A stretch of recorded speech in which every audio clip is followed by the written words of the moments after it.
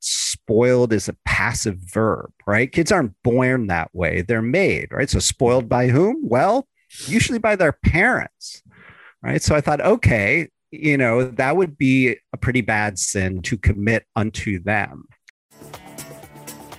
Hi, I'm Brilliant, your host for this show. I know that I'm incredibly blessed. As the son of self-made billionaires, I've seen the high price some people pay for success, and I've learned that money really can't buy happiness. But I've also had the good fortune to learn directly from many of the world's leading teachers. If you're ready to be, do, have, and give more, this podcast is for you. For us human beings, there are very few things that hold an emotional charge like money. That's why I was so fascinated to talk with my guest today, Ron Lieber. Ron writes the Your Money column for the New York Times, which he has since 2008. He's also written for Fast Company, for the Wall Street Journal, and for Fortune magazine.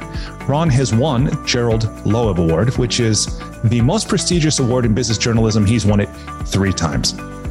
Part of that, I think, is because his writing is not only enjoyable to read, but it's actually practical. He's the author or co-author of 5 books. His most recent book is one called The Price You Pay for College, an entirely new roadmap for the biggest financial decision your family will ever make. The book that I asked Ron about most in this interview, however, is his second to last book, which is called The Opposite of Spoiled: Raising Kids Who Are Grounded, Generous, and Smart About Money. Which, if you're raising kids, you probably hope they'll turn out that way, not spoiled. Right? So in this interview, we talk about a lot of things related to money and parenting, including allowance, whether we should pay it, what its relationship to chores should be, how we should approach it. We talk about what should be off limits for our kids, if anything, when it comes to how they spend their own money. I asked Ron his view about how much the tooth fairy should pay. And his answer, I think, is actually really cool. He doesn't give me a simple answer, but one that I think you might find useful in your own household. I also asked Ron to share with me Ron shares with me a tactic for answering questions your kids ask you about money that is really useful in so many circumstances, and not just when they ask you about money, but when they ask you just about any question, any difficult question. You can find Ron on the web at ronlieber.com. You can read his writing in the New York Times, or you can follow him on Twitter at Ron Lieber, or find him on Instagram. With that, I hope you enjoy and benefit from this conversation with my new friend, Ron Lieber. Welcome to the School for Good Living. Will you tell me, please, what is life about? To me, life is at its best is about the happiness that you can derive yourself from making other people happy, right? So that can happen in a parenting context. That can happen in the pride you bring to your parents. Can happen in service to community. But for better or for worse, so many of us spend as much time at the workplace doing work for money, as we do with our family. At its best, your day job is also delivering that good feeling that comes from helping others in some way that feels, tangible and meaningful to you. And so, it was a little bit of a struggle for me in my 20s to figure out exactly what that meant, and then precisely what it was that I was supposed to do with that feeling.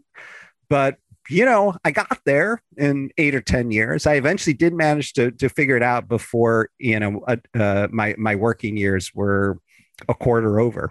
Yeah, I once heard, I love that. And I once heard somebody describe such a thing as unselfish selfishness. And when I hear you use that description, or I heard someone else talk about enlightened self-interest, and this kind of thing where we can serve others and we can feel good and be happy and ourselves grow because of it. But will you tell me also, how do you go about that? What has this journey been? Where are you now? How does this work show up in the world? And what does it ultimately do for people? I guess it shows up through, I was about to say humility, but that isn't quite right, because I have points of view and convictions. And there are things that, I'm 99.9% sure that I am right about.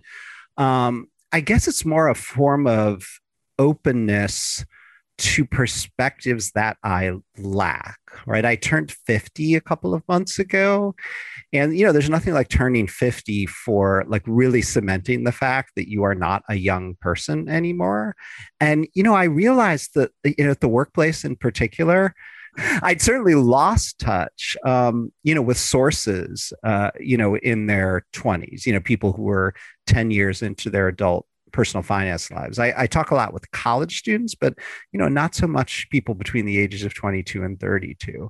I've gotten better over the years at listening carefully to the needs of people who are retired. And I do a very good job with, people in middle age or in my cohort.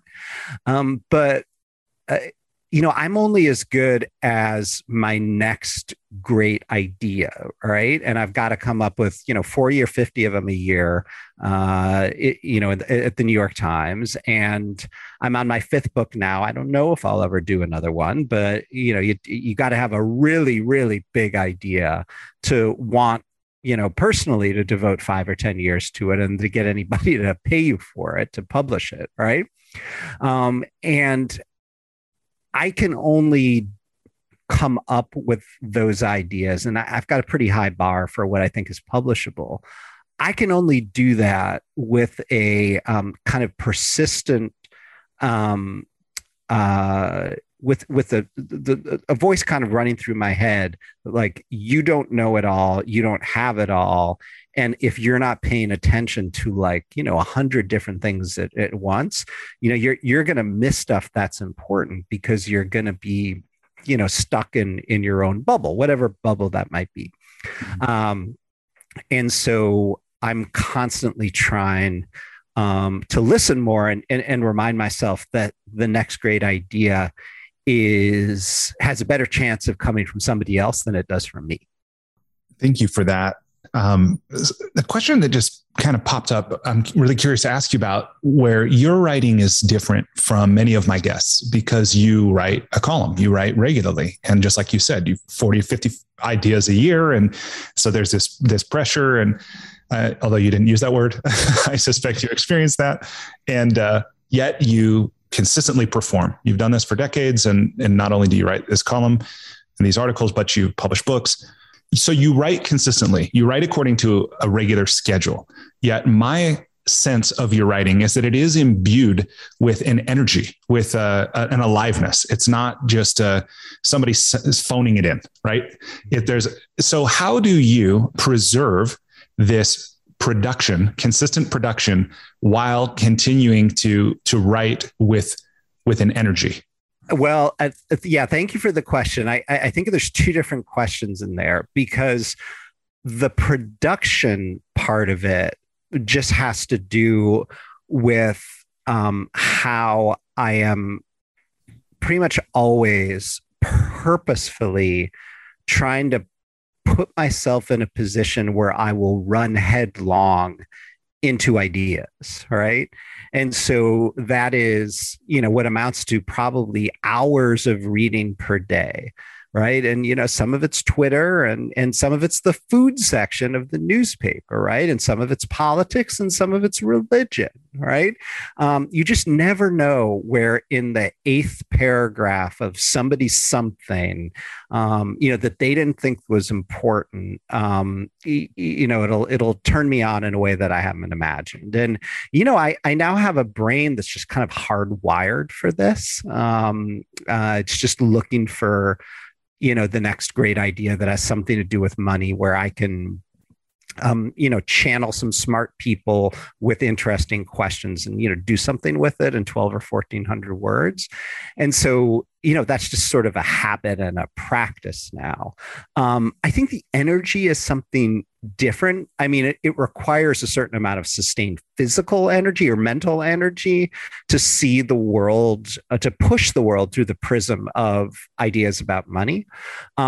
It's another thing to take what to take a topic that is sometimes dry and that certainly has the reputation of, feeling sort of, like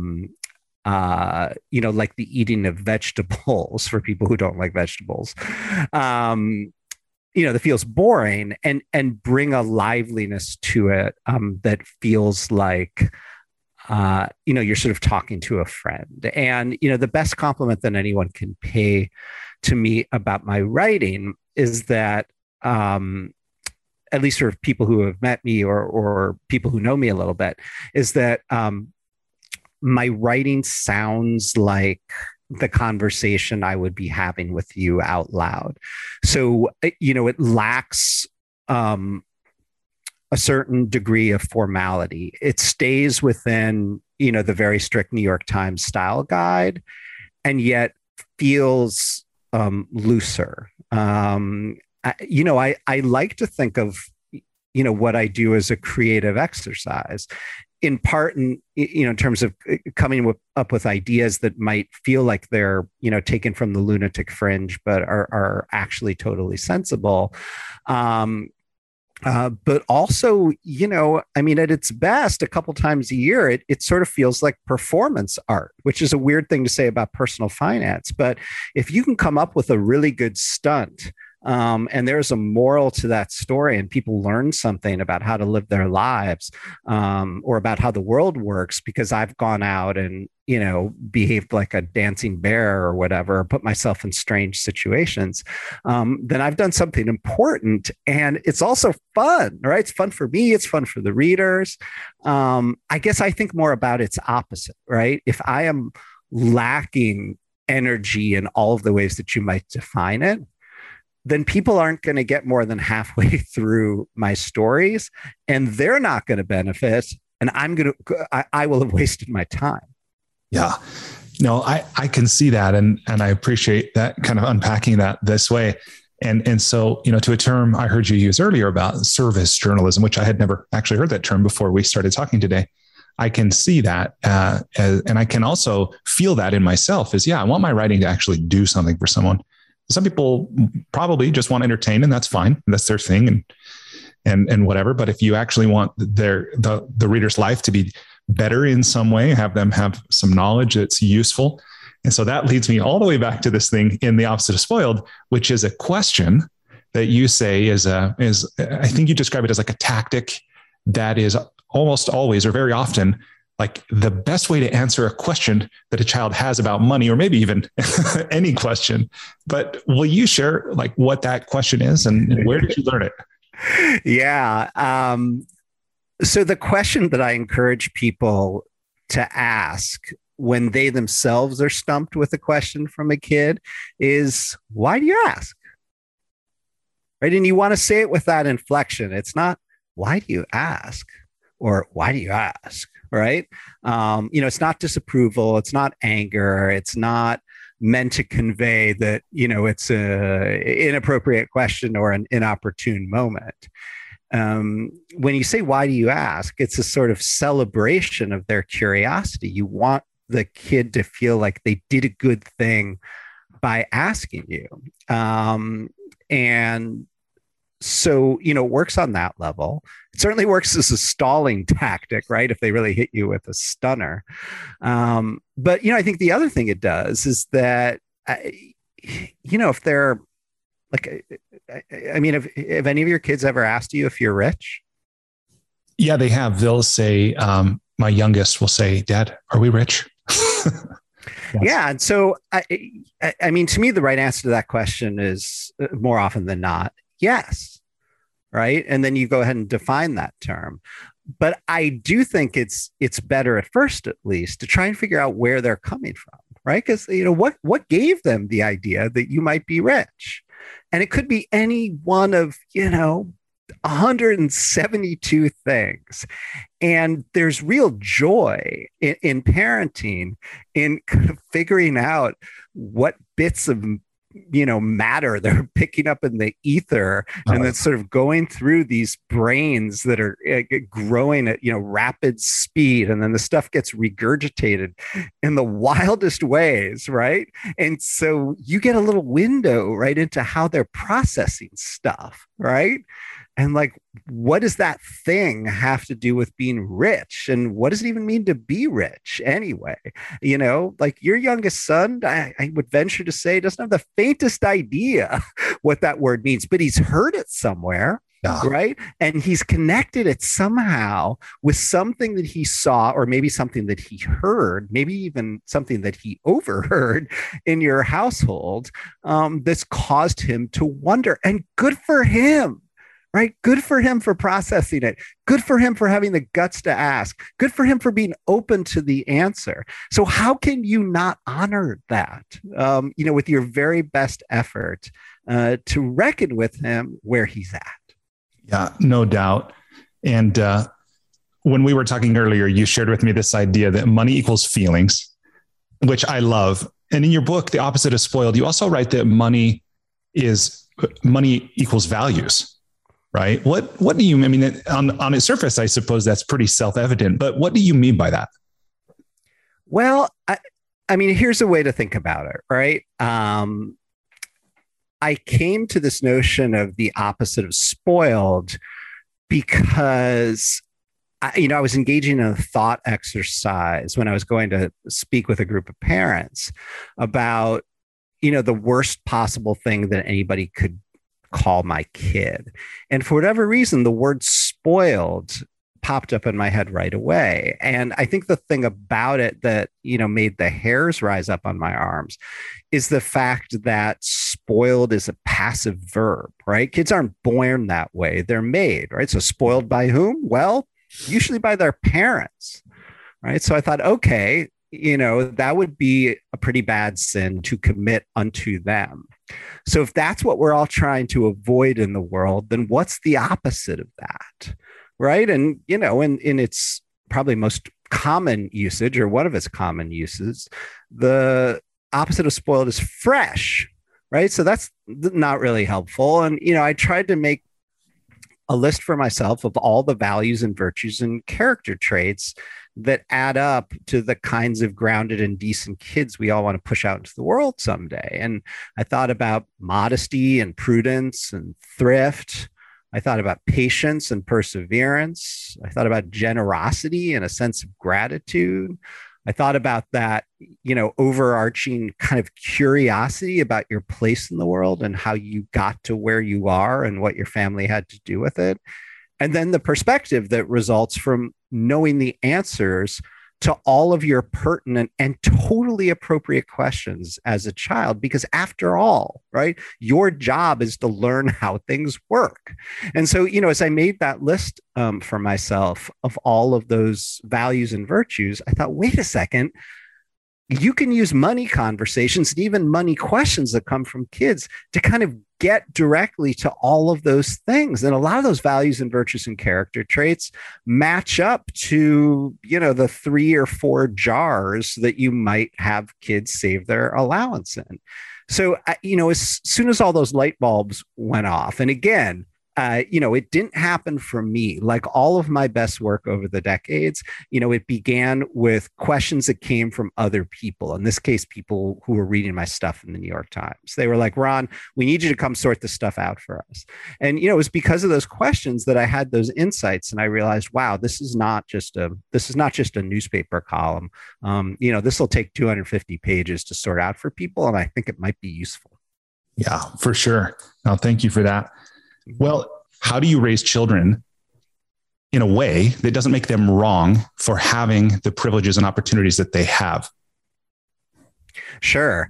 So one challenge is the fact that for better or for worse, we often situate ourselves in communities where there's not a lot of socioeconomic diversity. And we do that for any number of reasons. Often it has something to do with, the quality of the public schools. Maybe it's about safety. It could be any number of things. But we need to be honest with ourselves about the choices that we make and the consequences that those come with. And those consequences include ignorance. And, I don't mean that in a pejorative sense. Just pure unadulterated ignorance about how other people live and the fact that there are other people, with less than you if you happen to have more or way more than average. And so the question then becomes for a parent, how are you going to sort of raise consciousness around that fact. And for parents of younger children, maybe it involves, the books that you bring home and the books that you read to your kids, so that they begin to have an understanding that, not everybody lives the way that they do and has the things that they have. But as they get into, middle grades and high school, and even as younger kids as well, I think you want to be conscious and deliberate about how you can insert themselves into communities where they are more likely to meet people who are not like them, right? So maybe that is through a sports league, 3 towns over. Maybe that's through a house of worship. Maybe that's through a summer camp experience. Maybe you ship them off to, stay with their relatives for a couple of weeks each summer who, have a very different way of being in the world.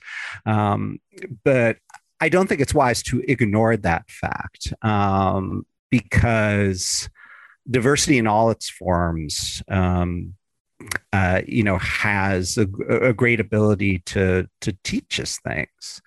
It's not about politics or indoctrination. It's about learning to be, a better performing citizen of the world in all the ways that you might define that as a young adult. And it's pretty hard to do that if you're not used to dealing with and being friends with people who come from different places and have different things than you. Yeah, for sure. You've opened my eyes to some things that I had not considered before. For example, this disconnecting labor around the house from the allowance that we pay, right? And you make a pretty compelling case for why it's a good idea to do that. And in particular, I love what you say. There was someone that you mentioned in the book who talks about his house being a homestead, not a resort, which really resonated with me. But will you talk about your philosophy of allowance in that regard? Sure. So, one of the central questions of allowance, besides like why do it in the first place, and I think the answer to that one is pretty clear. It's because money makes the world go round, whether we like it or not, and we want our kids to have some practice with it, before we send them off into the world. The next question that comes up, is often, well, should this allowance be like a wage, right? That we give in exchange for chores. And that's the way the majority of Americans do it. I see it a little differently. Here's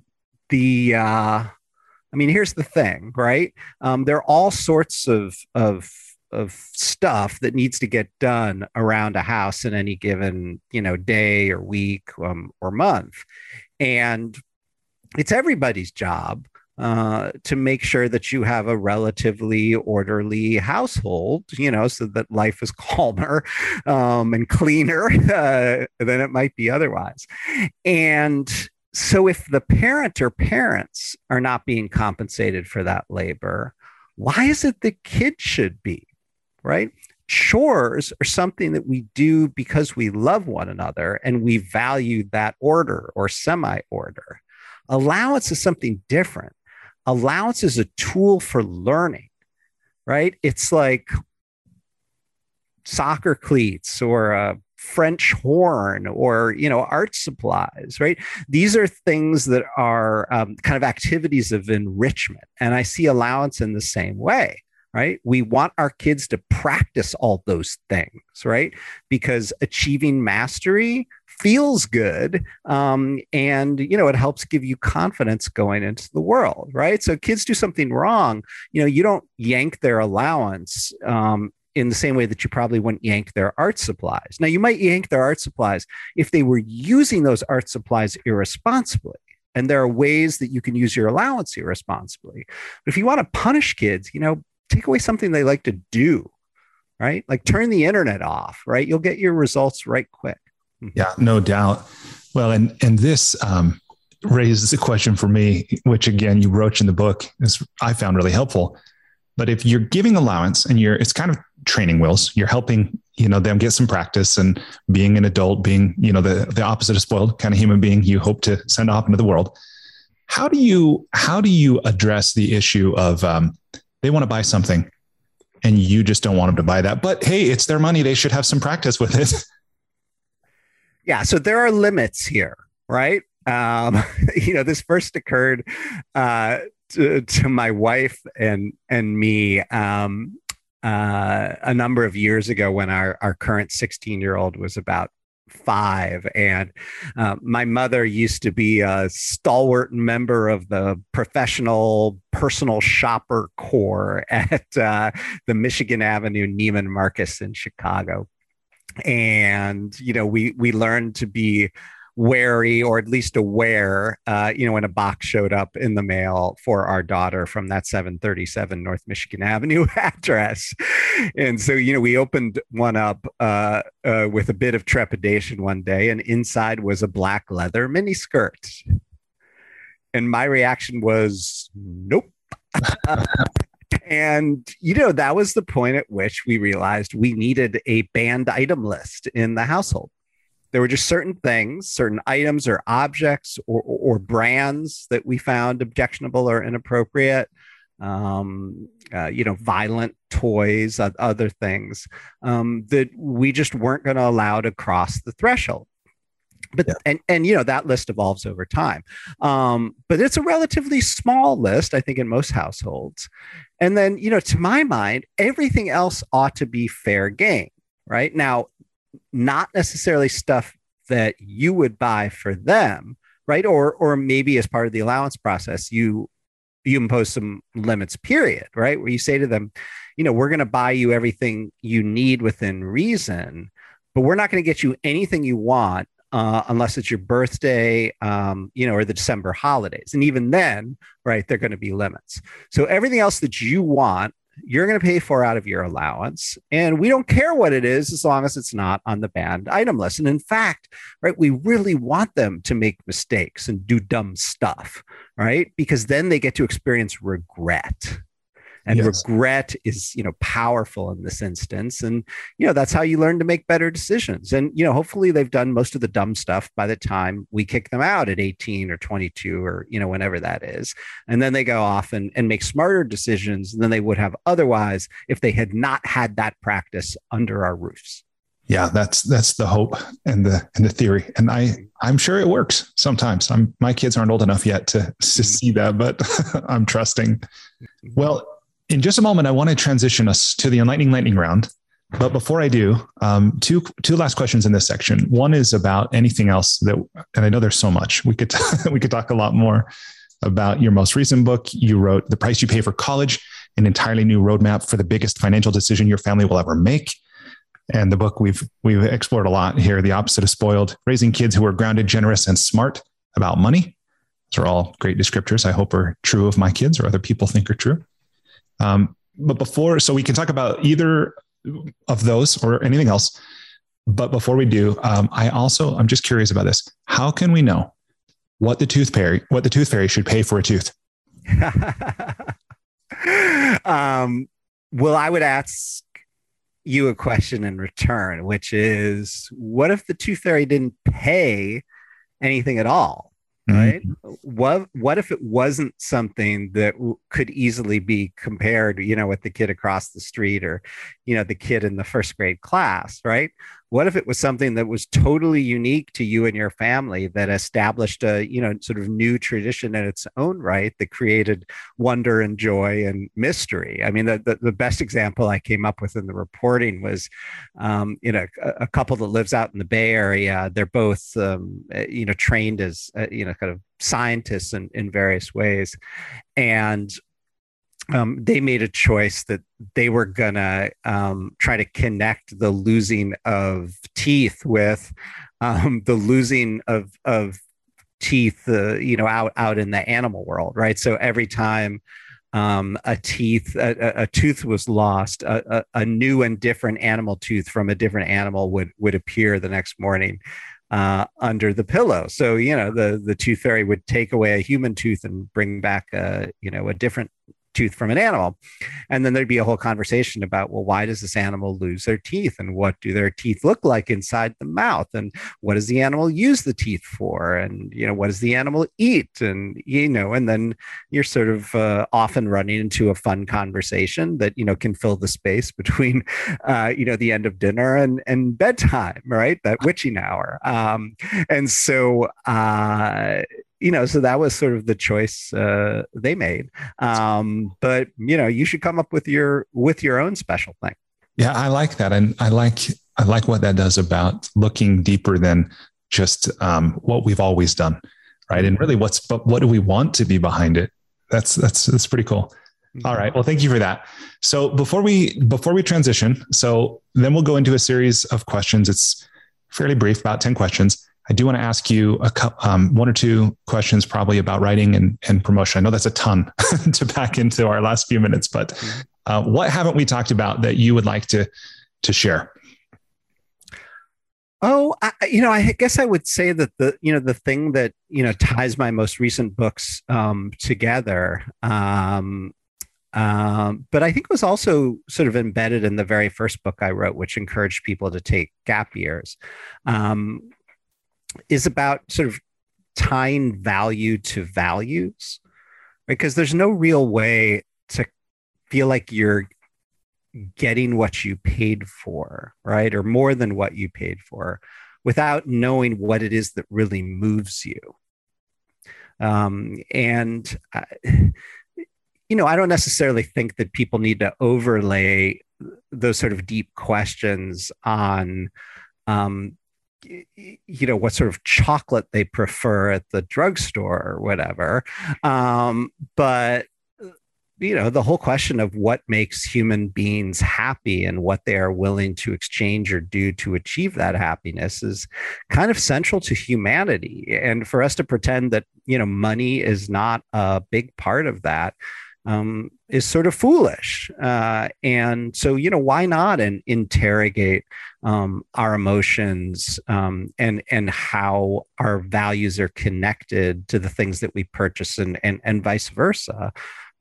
Because, I think you can achieve a higher form of happiness by being better in touch with those things. Yeah, I think you're right. And it sounds to me like the work of living, right? It's not probably any single workshop we sign up for, any book we read, or any moment of visualization or contemplation, but more of a process. Mm-hmm. But what do you recommend? How can people become more in touch with that? Well, I think the best way to be in touch with it is to have intimate conversations about it with the people you love the most. And, this is not easy, right? There are very few people who are 100% compatible with their spouse in this way. It can be very hard to have conversations with parents about it. Too many parents resist having conversations with their kids about it because they think it will somehow turn their kids into, money grubbing individuals, right? There's that, the sort of like, this notion of the piggy bank, right? It's like you're a pig if you care about money and you've got your nose sort of grubbing around in the ground. And no, I actually think the reverse is true. I think you can do more damage by avoiding these topics. And the better move is to have conversations about them with people that you trust. Because if you're doing it right, you're sort of peeling the layers of onion away, and at the core of that are feelings, right? Hope and fear and envy, and all the other things that come with it. Yeah, for sure. Well, thank you for that. Okay. Well, then let's go ahead and transition to the enlightening lightning round. So again, this is a series of questions on a variety of topics. My aim is, for the most part, to ask the question and stand aside. You're welcome to answer as long as you'd like, but I'll work to keep us moving efficiently through this. So I have no idea what's about to happen here, but I also really love being surprised in this context. So good. Most of my guests come out fine on the other side. So it's all. Question number 1, please complete the following sentence with something other than a box of chocolates. Life is like a roller coaster. Okay. Question number 2. Here I'm borrowing the investor and technologist Peter Thiel's question. Uh-huh. What important truth do very few people agree with you on? That you should pay as little attention as possible to the stock market while being fully invested in it. Okay. Question number 3. I realize this one might be a stretch, but if you were required every day for the rest of your life to wear a t-shirt with a slogan on it, or a saying or phrase or a quote or a quip, what would the shirt say? I mean, I keep coming back to the words of the great money sage, Carl Richards, who, once wrote an equation that said money equals feelings. All right. Question number 4. What book other than one of your own have you gifted or recommended most often? I think it might be a book called On Writing the College Application Essay, which seems kind of narrow and sort of utilitarian. It was written by a high school teacher named Harry Bald. It came out in the 1980s, although there was an updated edition recently. And he was so thoughtful in trying to get teenagers to think more expansively about their lives and the moments in their lives that had meaning, and how to explain those to other people. I still think about it as sort of a touchstone of my teenage years. It helped me begin to think about how it is that I could be distinctive, not just in sort of selling myself to colleges, but also sort of selling myself in life, because, at the root of it, right, is this idea that we're all salespeople, no matter what we do. And it's true in our personal lives too, right? We're trying to sell ourselves to future friends. We're trying to sell ourselves to future spouses. We're trying to sell ourselves as, worthy of respect to our children. Dan Pink, who's written a bunch of great books. He wrote a book that kind of summed this up. I think it was called To Sell is Human. Right. And it is a terrific book about sales for people who don't actually think that they're salespeople. I think I've recommended that one a little bit less, but it is also excellent. Right on. All right. Thank you for that. So question number 5 is about travel, which, that thing we used to do in the good old days before the pandemic. But I know you've traveled a fair amount in your life. What's one travel hack, meaning something you do or something you take with you when you travel to make your travel less painful or more enjoyable? I always bring lip sunscreen to warm places, because nothing is more painful or irritating on a moment-to-moment basis than a sunburn on your lips. That happened to me once or twice as a lifeguard growing up, and you'd never make that mistake again as long as you live. So there is that one. The other travel hack that I've gotten much better at as I've gotten older is that there is no better way to see a place that you've never seen before than to experience it as a runner. And I only started doing marathons, for the first time this year. Um, and plenty of people can see a lot by walking, but if you're running, you can cover a lot more ground in a slower period of in a faster period of time. And just this sort of getting lost in a place and experiencing it as locals do. You can see a lot and accomplish a lot in a short period of time. So even if I'm on a work trip, I don't have time to be a tourist, as little as 30 minutes, where you can get through 3 or 4 miles and see all sorts of stuff that you might not have found otherwise. So yeah, go out for a run. Yeah, that's awesome. And congrats on your first marathon. I understand you did the Chicago Marathon at age 50. I did. And then I went and did the New York City Marathon 4 weeks later. Oh my goodness. That's amazing. I did the New York Marathon 4 years ago. And it's exactly what you're saying, to go through all 5 boroughs, and just that was really a cool thing. Yeah. That's cool. Well, good for you. Well, maybe this is the answer to question number 6. We'll see. But what's one thing you started or stopped doing in order to live or age well? So I turned 50 a couple of months ago. And what I realized was that I had done all sorts of really hard things with my brain, during the 28 years since I graduated from college.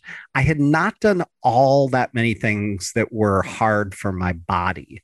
And so I resolved in my 50th year to change that. And, I had been a runner sporadically. I'd, run a couple of half marathons 6, 7, 8 years ago, but, I'd always wanted to go home to Chicago, where I come from, and do the Chicago Marathon. And so I went and did it 6 weeks after my 50th birthday.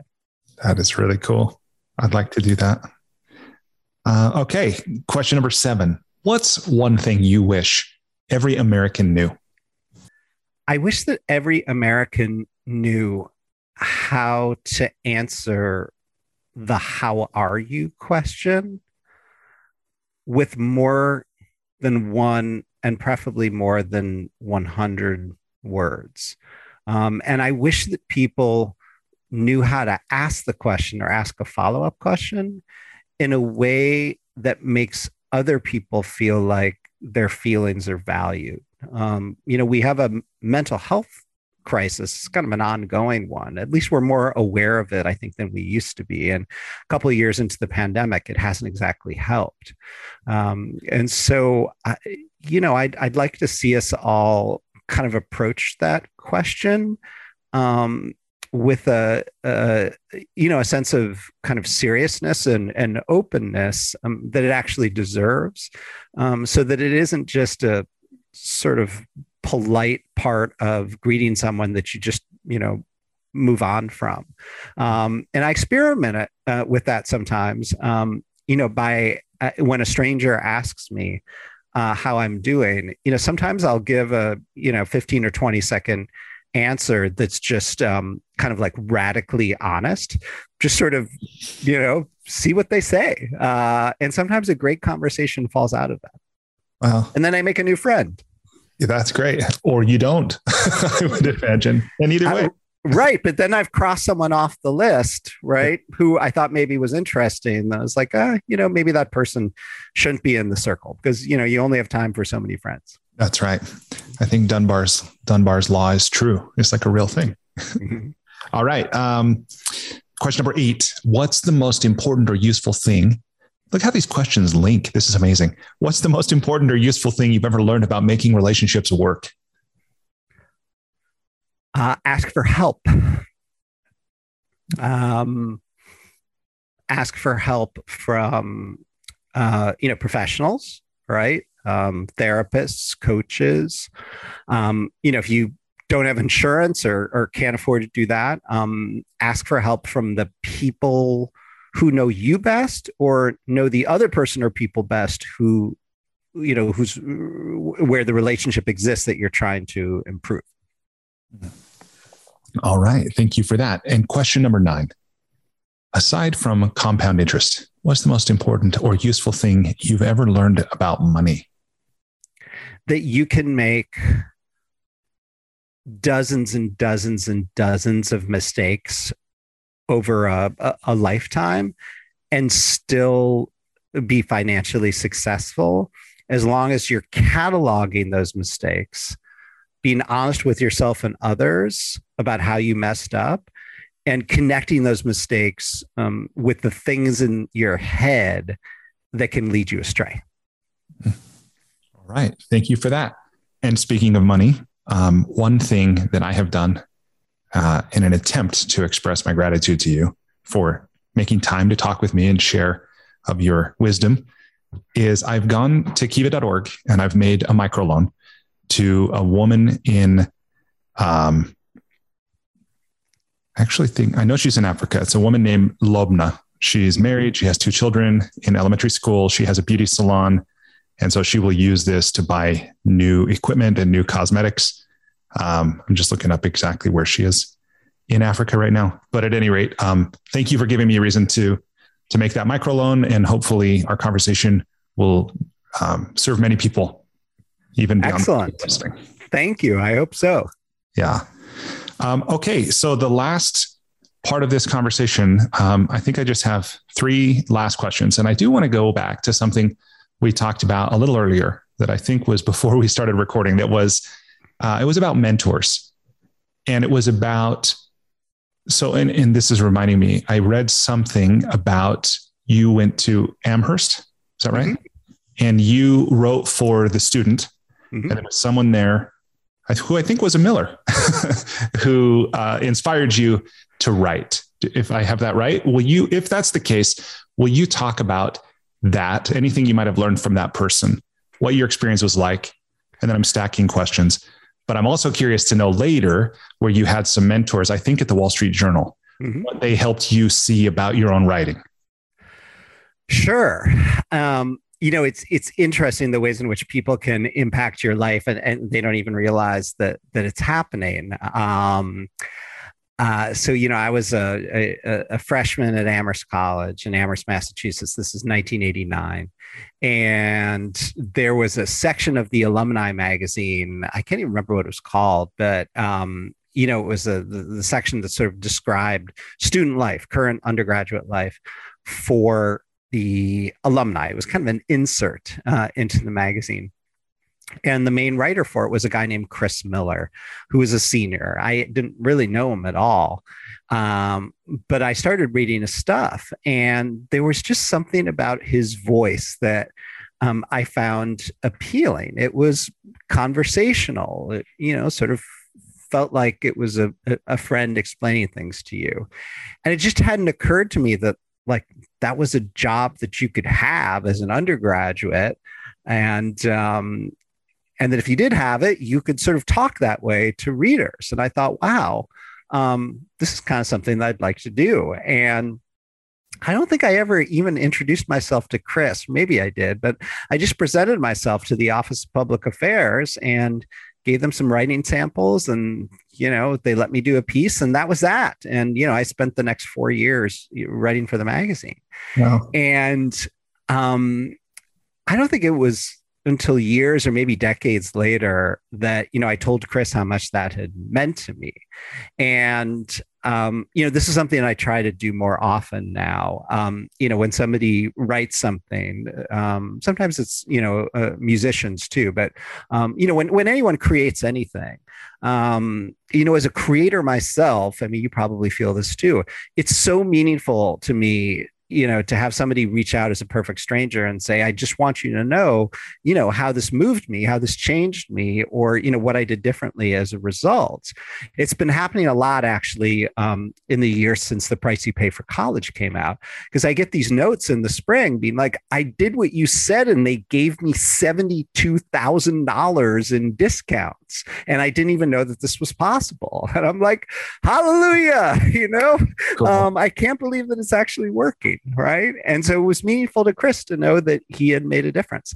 So that was how that happened. That is really cool.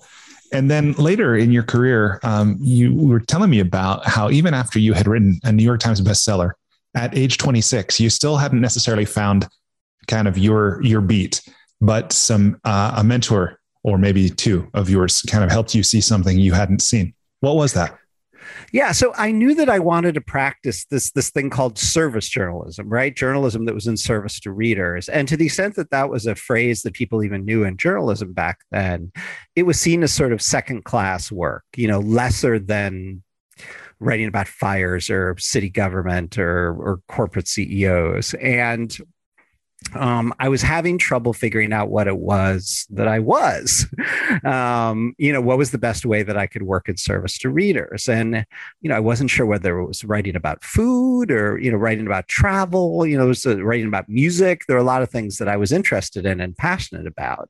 I'm lucky to be an omnivore in that sense. And I definitely did not think it was personal finance. But when I applied for a job at the Wall Street Journal, which I loved and adored and still love and adore to this day, they were starting a sort of consumer news section called Personal Journal. And, I had a random eclectic collection of service journalism clips. They were kind of all over the map subject wise. And these two editors who ran the section, they sort of sized me up and they said, what you don't understand about yourself, Ron Lieber, is that your beat, your area of coverage, right? Your beat is beating the system, right? In all its forms. And they say, what we want for our readers here at the Personal Journal section is to feel like they're sort of putting one over, not on like other consumers, but, on the entities that would like to extract profits from them. Right. You're going to, your aim in life seems to be to teach people how to sort of like maximize value in their lives. And that can be through investing, that can be through travel, it can be through any number of things. And so, pretty soon I was the guy there writing stories about how to return your wedding gifts for cash. And after a couple of years, everybody at the Journal was like, all of that is personal finance, right? Personal finance isn't just stocks and bonds.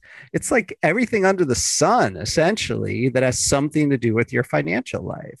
And so when they started the Saturday newspaper, they gave me a column in 2015, which was a source of great amusement to my economics 11 professor, who gave me a C+, and that was charitable. I've never worked so hard at something and done so poorly in my life.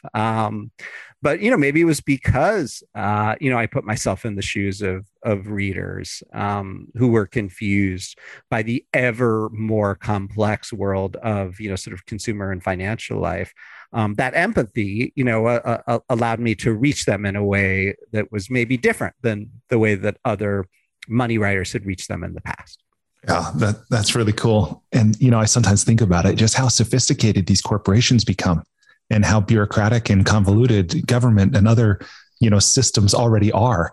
But it's like any individual, it seems they stand no chance against all this big data and all these research scientists that get hired to study everything from like human psychology to, the copywriting. And it's amazing. So I'm really glad to know that you're out there writing, and it is practical. Like we've already talked about the questions that people ask, how to answer those and so forth, or how to, apply, how to negotiate with a college for the price that you might pay and to save tens of thousands of dollars, which has this real impact, not only of, preserving that money to use for something else, but to not be burdened by that as student debt. It's really cool. Thank you. Yeah. I mean, I would love to put myself out of business, but sometimes I feel like I'm a one-person constituency for simplicity. Because, everything I write about just gets more complex, fee laden and trap door,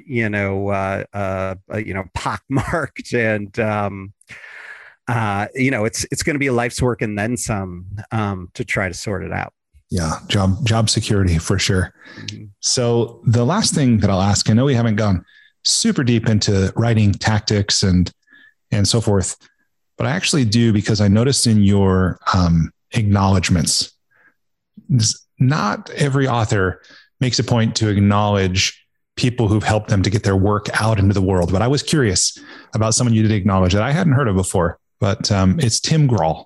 Will you talk about who he is and what life has been like since he's been in yours? Yeah. So I found my way to Tim.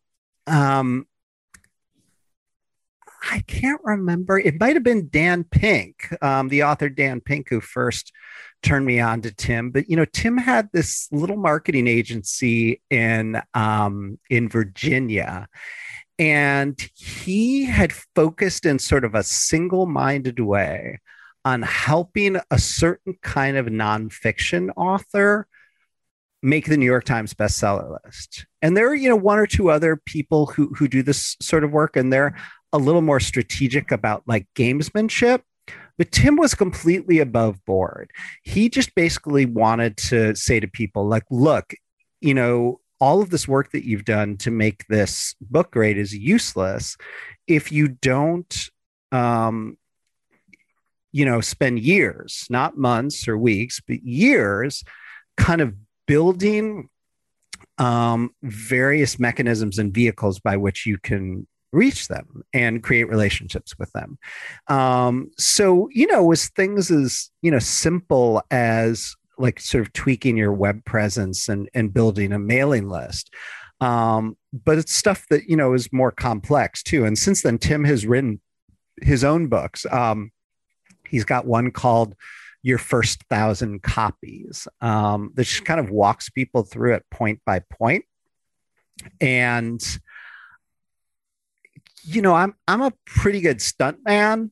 I know how to, get attention for myself in creative ways, but I wasn't particularly systematic about it. And I wanted to be more systematic when The Opposite of Spoiled came out, and he helped me do that. That's awesome. What's one way that he helped you to, because I think often many people struggle with the other side. They actually maybe can put together a plan and they can even stick to it. They don't necessarily have that stuntman-esque quality, but how did Tim help you be more systematic? What's one example of that?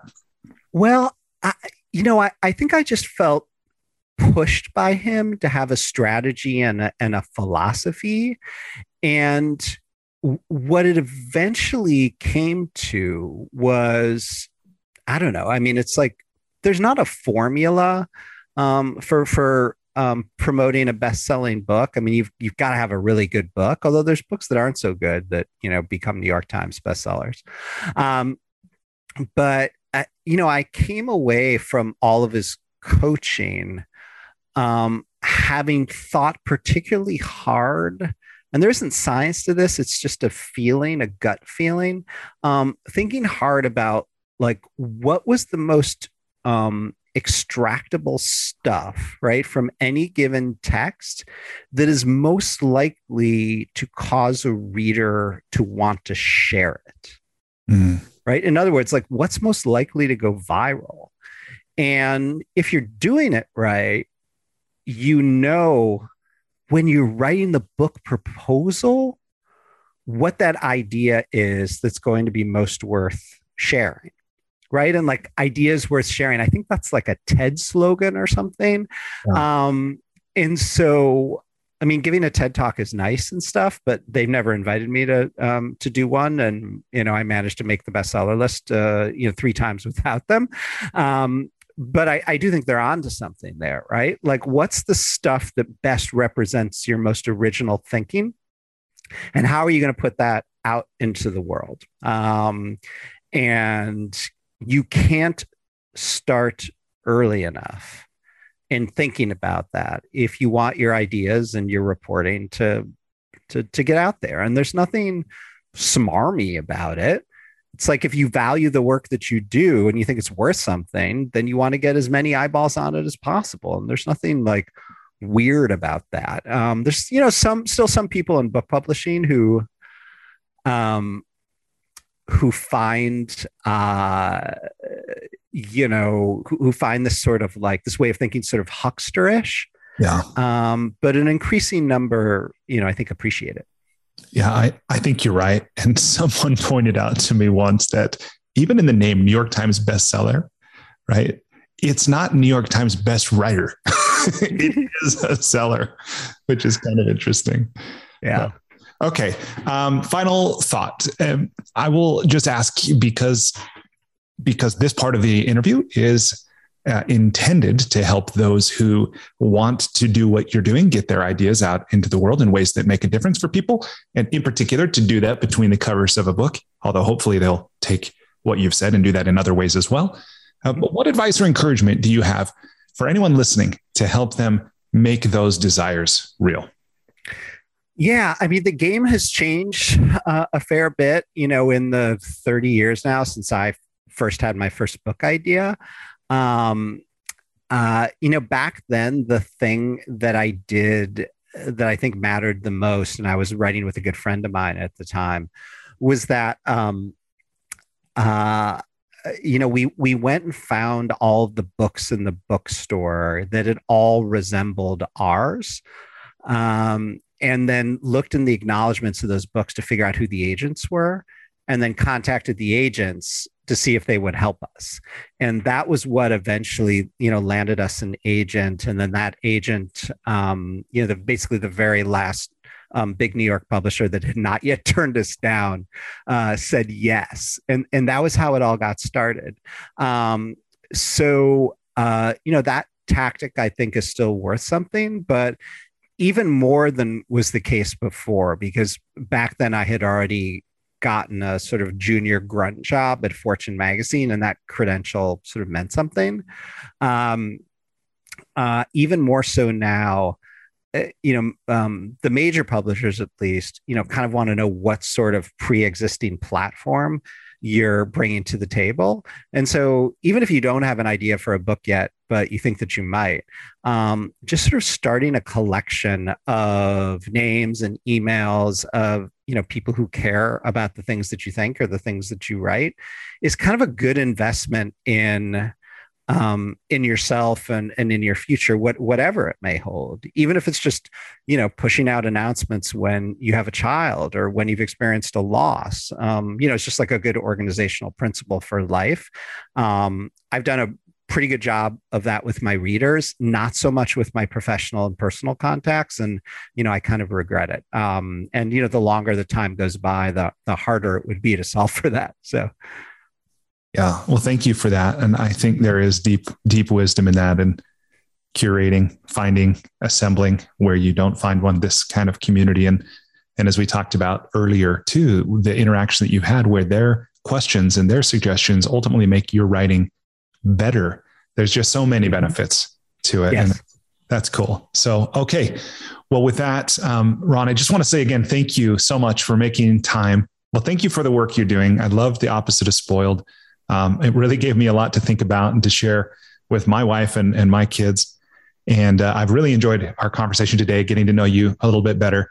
And I don't know when or where our paths will cross again, but I know they will. And I look forward to that time. Likewise, I appreciate all of your penetrating questions. This was a ton of fun.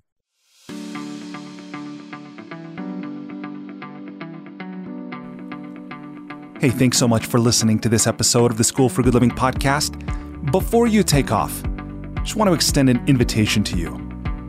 Despite living in an age where we have more comforts and conveniences than ever before, life still isn't working for many people.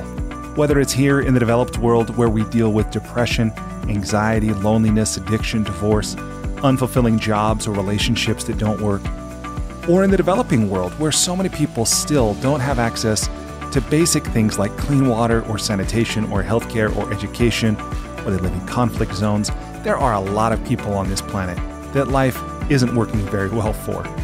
If you're one of those people, or even if your life is working, but you have the sense that it could work better, consider signing up for the School for Good Living's transformational coaching program. It's something I've designed to help you navigate the transitions that we all go through. Whether you've just graduated, or you've gone through a divorce, or you've gotten married, headed into retirement, starting a business, been married for a long time, whatever. No matter where you are in life, this 9-month program will give you the opportunity to go deep in every area of your life, to explore life's big questions, to create answers for yourself in a community of other growth-minded individuals. And it can help you get clarity and be accountable to realize more of your unrealized potential. It can also help you find and maintain motivation. In short, it's designed to help you live with greater health, happiness, and meaning so that you can be, do, have, and give more. Visit goodliving.com to learn more or to sign up today.